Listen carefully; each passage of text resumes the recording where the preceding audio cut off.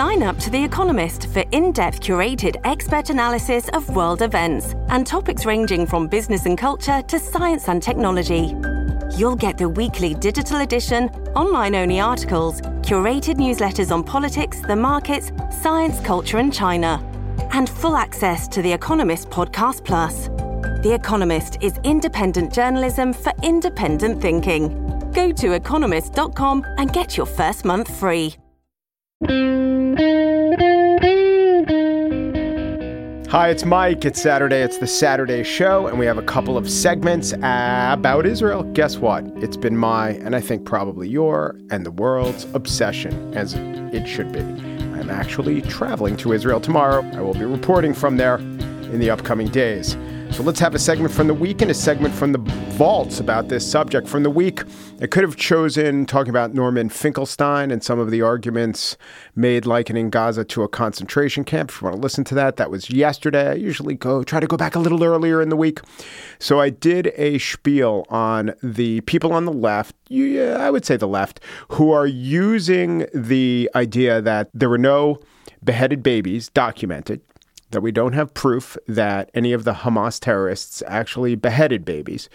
People who are using that as a wedge to discredit, I don't know, something like all of the Israeli efforts to root out Hamas, or to discredit all of the Israeli claims, which are to say documented claims about the dead and the slaughtered on October 7th. So that one is, of course, heavy. Let's go back to 2014, where I interviewed Diana Butto, who was a negotiator for the Palestinians and is a lawyer. And she joined me in 2014 during a military operation then, Israel against Hamas. It, of course, did not stick. But Butto was kind enough to join me and talk about what was going on. We have, by the way, reached out to, I would say, 12 people who could speak more from the Palestinian perspective. We haven't gotten many takers, but we're going to keep trying. It's very important to me to have all credible voices on this issue represented. So again, I think this is the second week in a row I don't say enjoy, but I hope you get something out of both of these segments.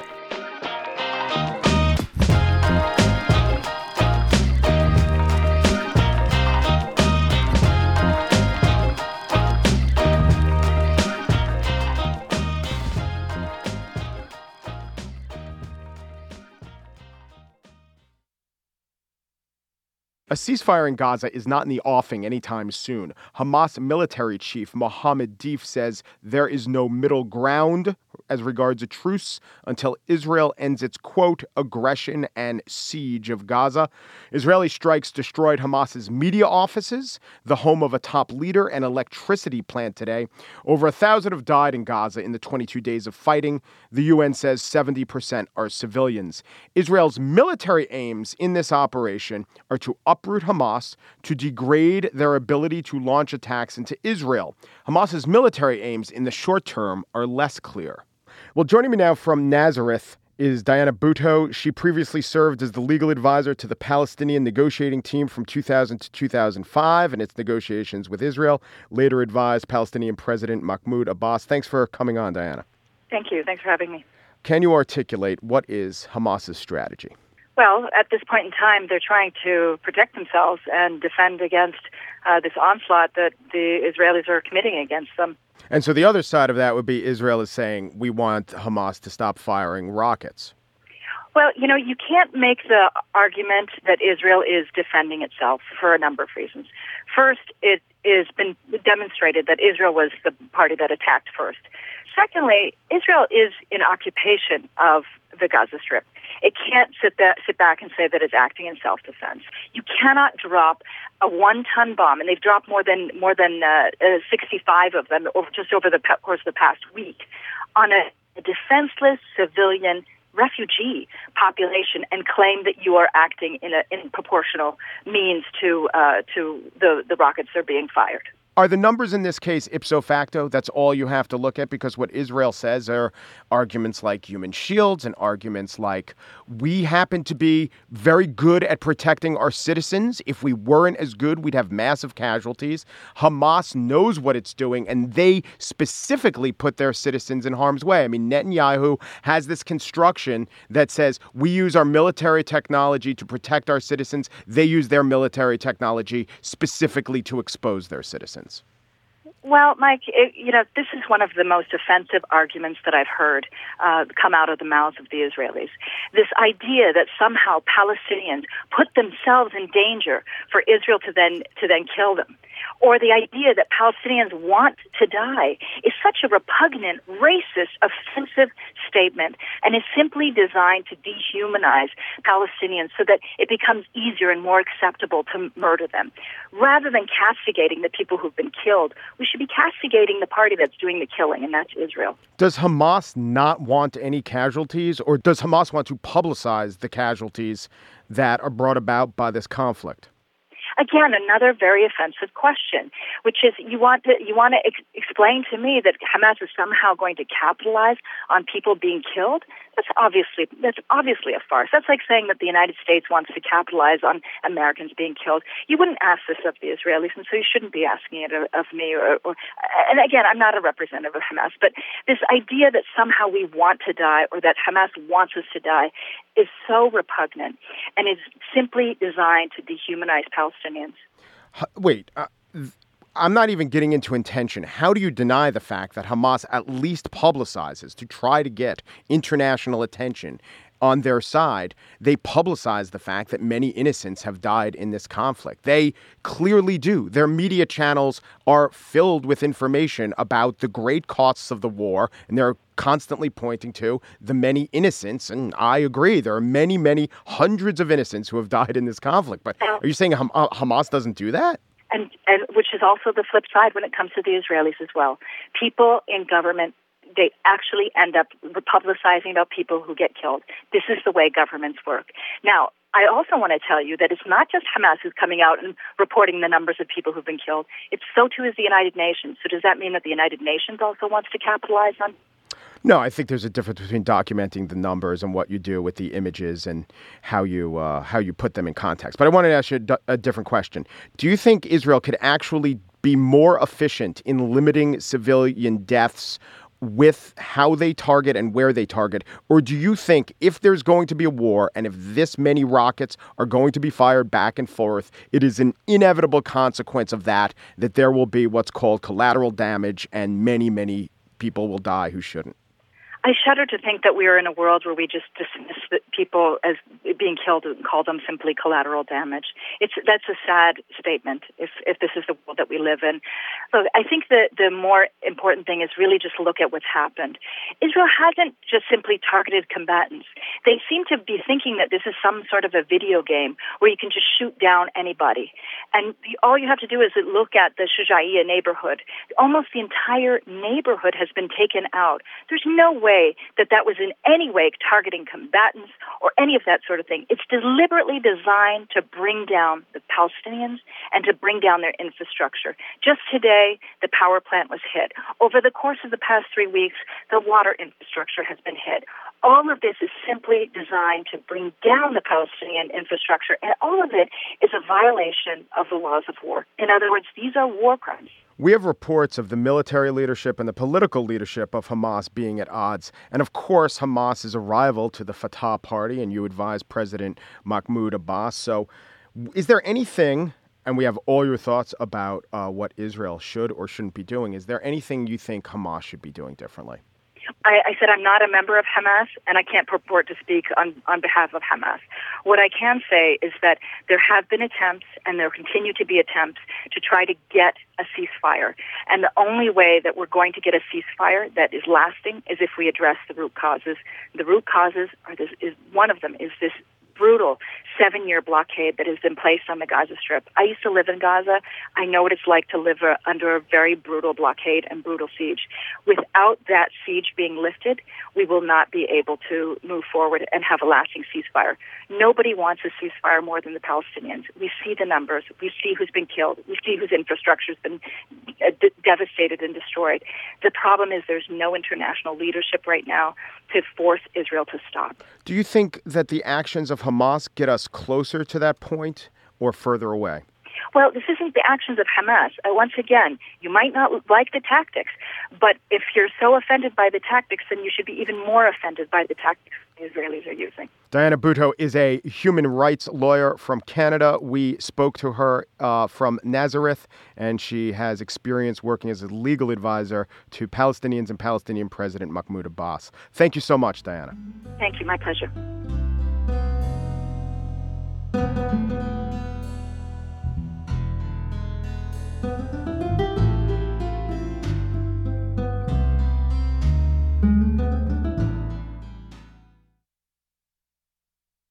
And now the spiel. And I don't usually give a warning, but this one could get rough. So when word spread of the terrorist attacks against Israel of October 7th, the world reeled. Stories of villages stormed, families slaughtered, babies burned and beheaded, civilians abducted, old people held hostage, well over 1,000 murdered. But amidst that litany I just recited, there was one inhumane act that could not be confirmed.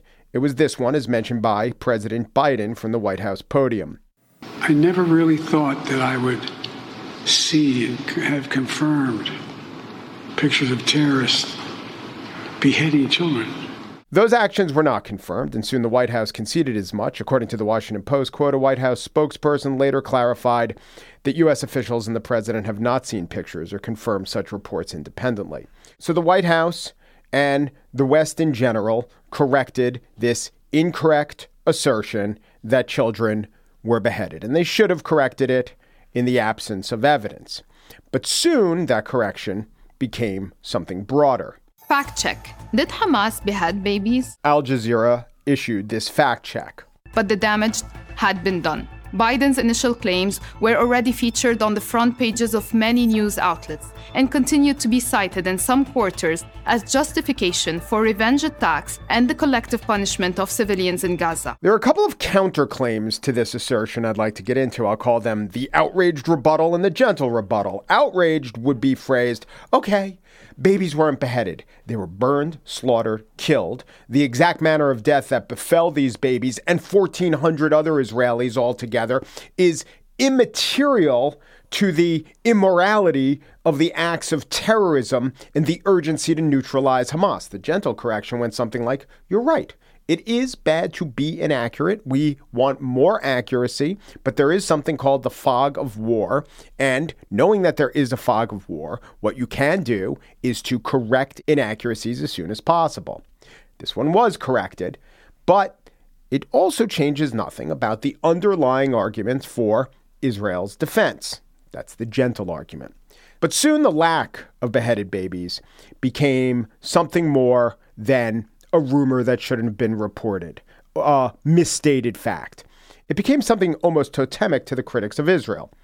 On the show, Rising co-host Brianna Joy Gray, former press secretary to Bernie Sanders, his 2020 presidential run, former politics editor for The Intercept, interpreted the misinformation about beheaded babies as a purposeful propaganda technique. If you have a tragic mass of death on both sides, including multitudes more Palestinians who have been killed over the last 10, 15 years than Israelis who have been killed. And children, Palestinian children, a much bigger, horrible, tragic, disgusting pile of Palestinian bodies, then you have to find a way to distinguish why those kind of raw numbers and why all of the children and the tragedy shouldn't be treated equally. And we see words like barbaric, barbarism. Because it was barbaric. Flung around.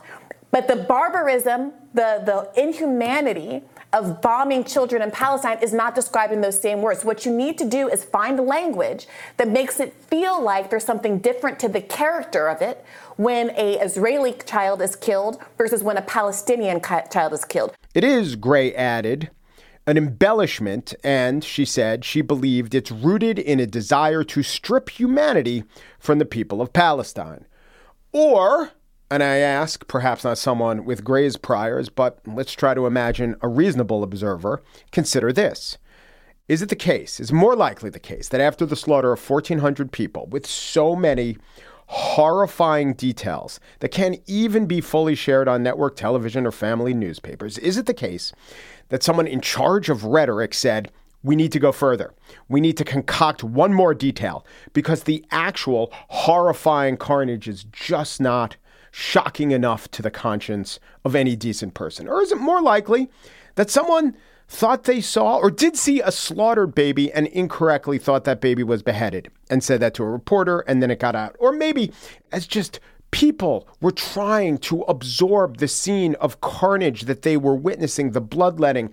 Maybe they heard wrong or even thought that they saw amidst the blood an actual beheaded baby. So ask yourself, rhetorical tactic or just regular humans trying to process something which the human body was not meant to process? Now, the reasonable person I posited is certainly not Roger Waters, formerly of Pink Floyd, who the current State Department says has, quote, a long track record of using anti-Semitic tropes. He was interviewed by leftist journalist Glenn Greenwald. The thing was thrown out of all proportion by the Israelis making up stories about beheading babies. They even got the President of the United States, dotard that he is, to claim that he had seen photographs of the beheaded babies. Yeah. The thing was blown out of proportion. What would be the proper proportion of 1,400 dead children among them? The beheaded babies really gave away the game, according to Waters. That someone would say beheaded babies tells you what you need to know. And what do you need to know? Well, no less than it was all a globally tentacled worldwide conspiracy, which Waters introduces by holding out the possibility that the Hamas attacks weren't even actually perpetrated by Hamas against Israelis. What we do know is whether it was a false flag operation or not, or whatever happened, and whatever story we're going to get to, and we don't know if we will ever get much of a real story. It's always hard to tell what actually happened. They're calling it their 9/11. What the hell happened on the American 9/11? Nobody knows. Clearly, the official narrative has huge holes in it, and. Anyway, let's not go into the 9/11. So like I said, Waters is not that reasonable person. But is it Al Jazeera? Al Jazeera still retains a good deal of credibility in the West. But think about that clip I played. They spent some of their credibility in the form of a fact check asserting that the damage was done of the misreporting of beheaded babies, and that damage is what allowed the, quote, collective punishment to go on. Whereas I ask, but for the beheaded babies claim, would one less Israeli bomb be dropped? Would one fewer U.S. official support Israel? Would one more member of the IDF have laid down their arms in refusal to, quote, collectively punish? I believe that the beheaded babies claim was a logical, understandable mistake in response to a horrible, actual thing that happened. I believe that the beheaded babies claim doesn't give Israel any more of an impetus to act or give the U.S. a smidgen of further cover or rationale to support Israel. I think what it does do, I think it's working for one side or one faction in this argument. I think it gives opponents of Israel's current assault on Gaza something to point to that they were actually factually right about, that something initially supporters of Israel were wrong about. And they use that as a giant justification for a raft of conclusions that do not follow or a spate of explanations that do not hold. Remember I spoke about the ideal rational actor? This next person comes closer. Zeynep Tufekci, an academic and columnist for the New York Times. She recently wrote a column titled "Past Lies About War in the Middle East Are Getting in the Way of the Truth Today." Quote, since Hamas did murder children and take others hostage, Should it get credit if it didn't also behead them? It's an appalling thought. Some of this skepticism is surely the result of anti-Semitism, but that's not all that's going on. One key reason for some of the incidents of doubt is the suspicion that horrendous but false or exaggerated claims are being used as a rationale for war. And there are many such historical examples, most notably the Iraq War. Tufekci then goes through a litany of lies offered in the service of U.S. involvement in unpopular wars. She does not, however, describe the many lies or just falsehoods or misimpressions that always permeate every side of every war. To give you one example of a popular war. In October of 1941, FDR made a speech where he said, quote, "I have in my possession a secret map made by Hitler's government. It is a map of South America and part of Central America. As Hitler proposes to reorganize it," FDR went on to say that he had uncovered Hitler's plan to eradicate world religions. Neither was real. There was no map. There was no plan. The map was an invention of the British Secret Service trying to get the U.S. into war. This is very different from a rumor allowed to spread for less than a day when the White House corrected it. But what does it tell us?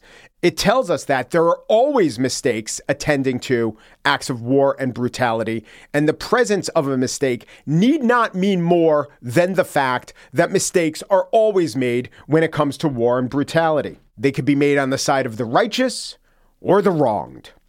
The power of the beheaded babies report has been wildly, wantonly, almost willfully overstated. It does not reveal secret motivations. It did not allow for any actions that wouldn't have otherwise occurred.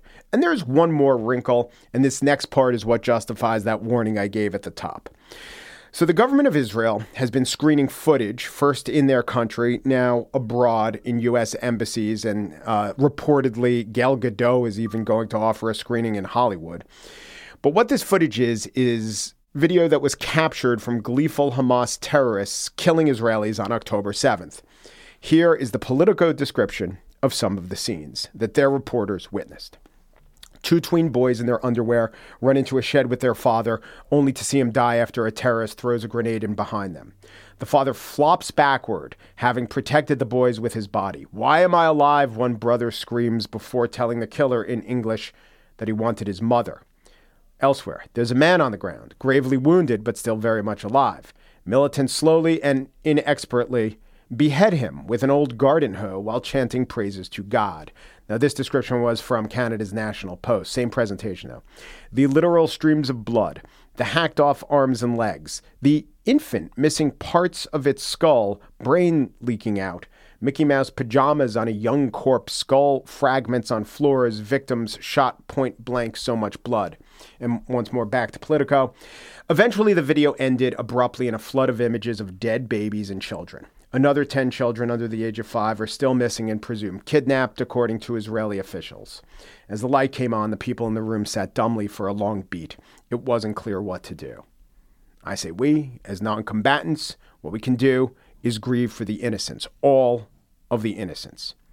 We could try to protect them.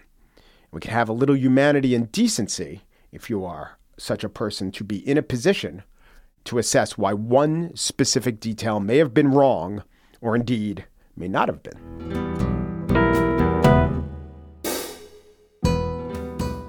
Corey Wara is the producer of The Gist, and Joel Patterson's the senior producer. Thanks a lot. I do have every plan to talk to you Monday, not from this hemisphere.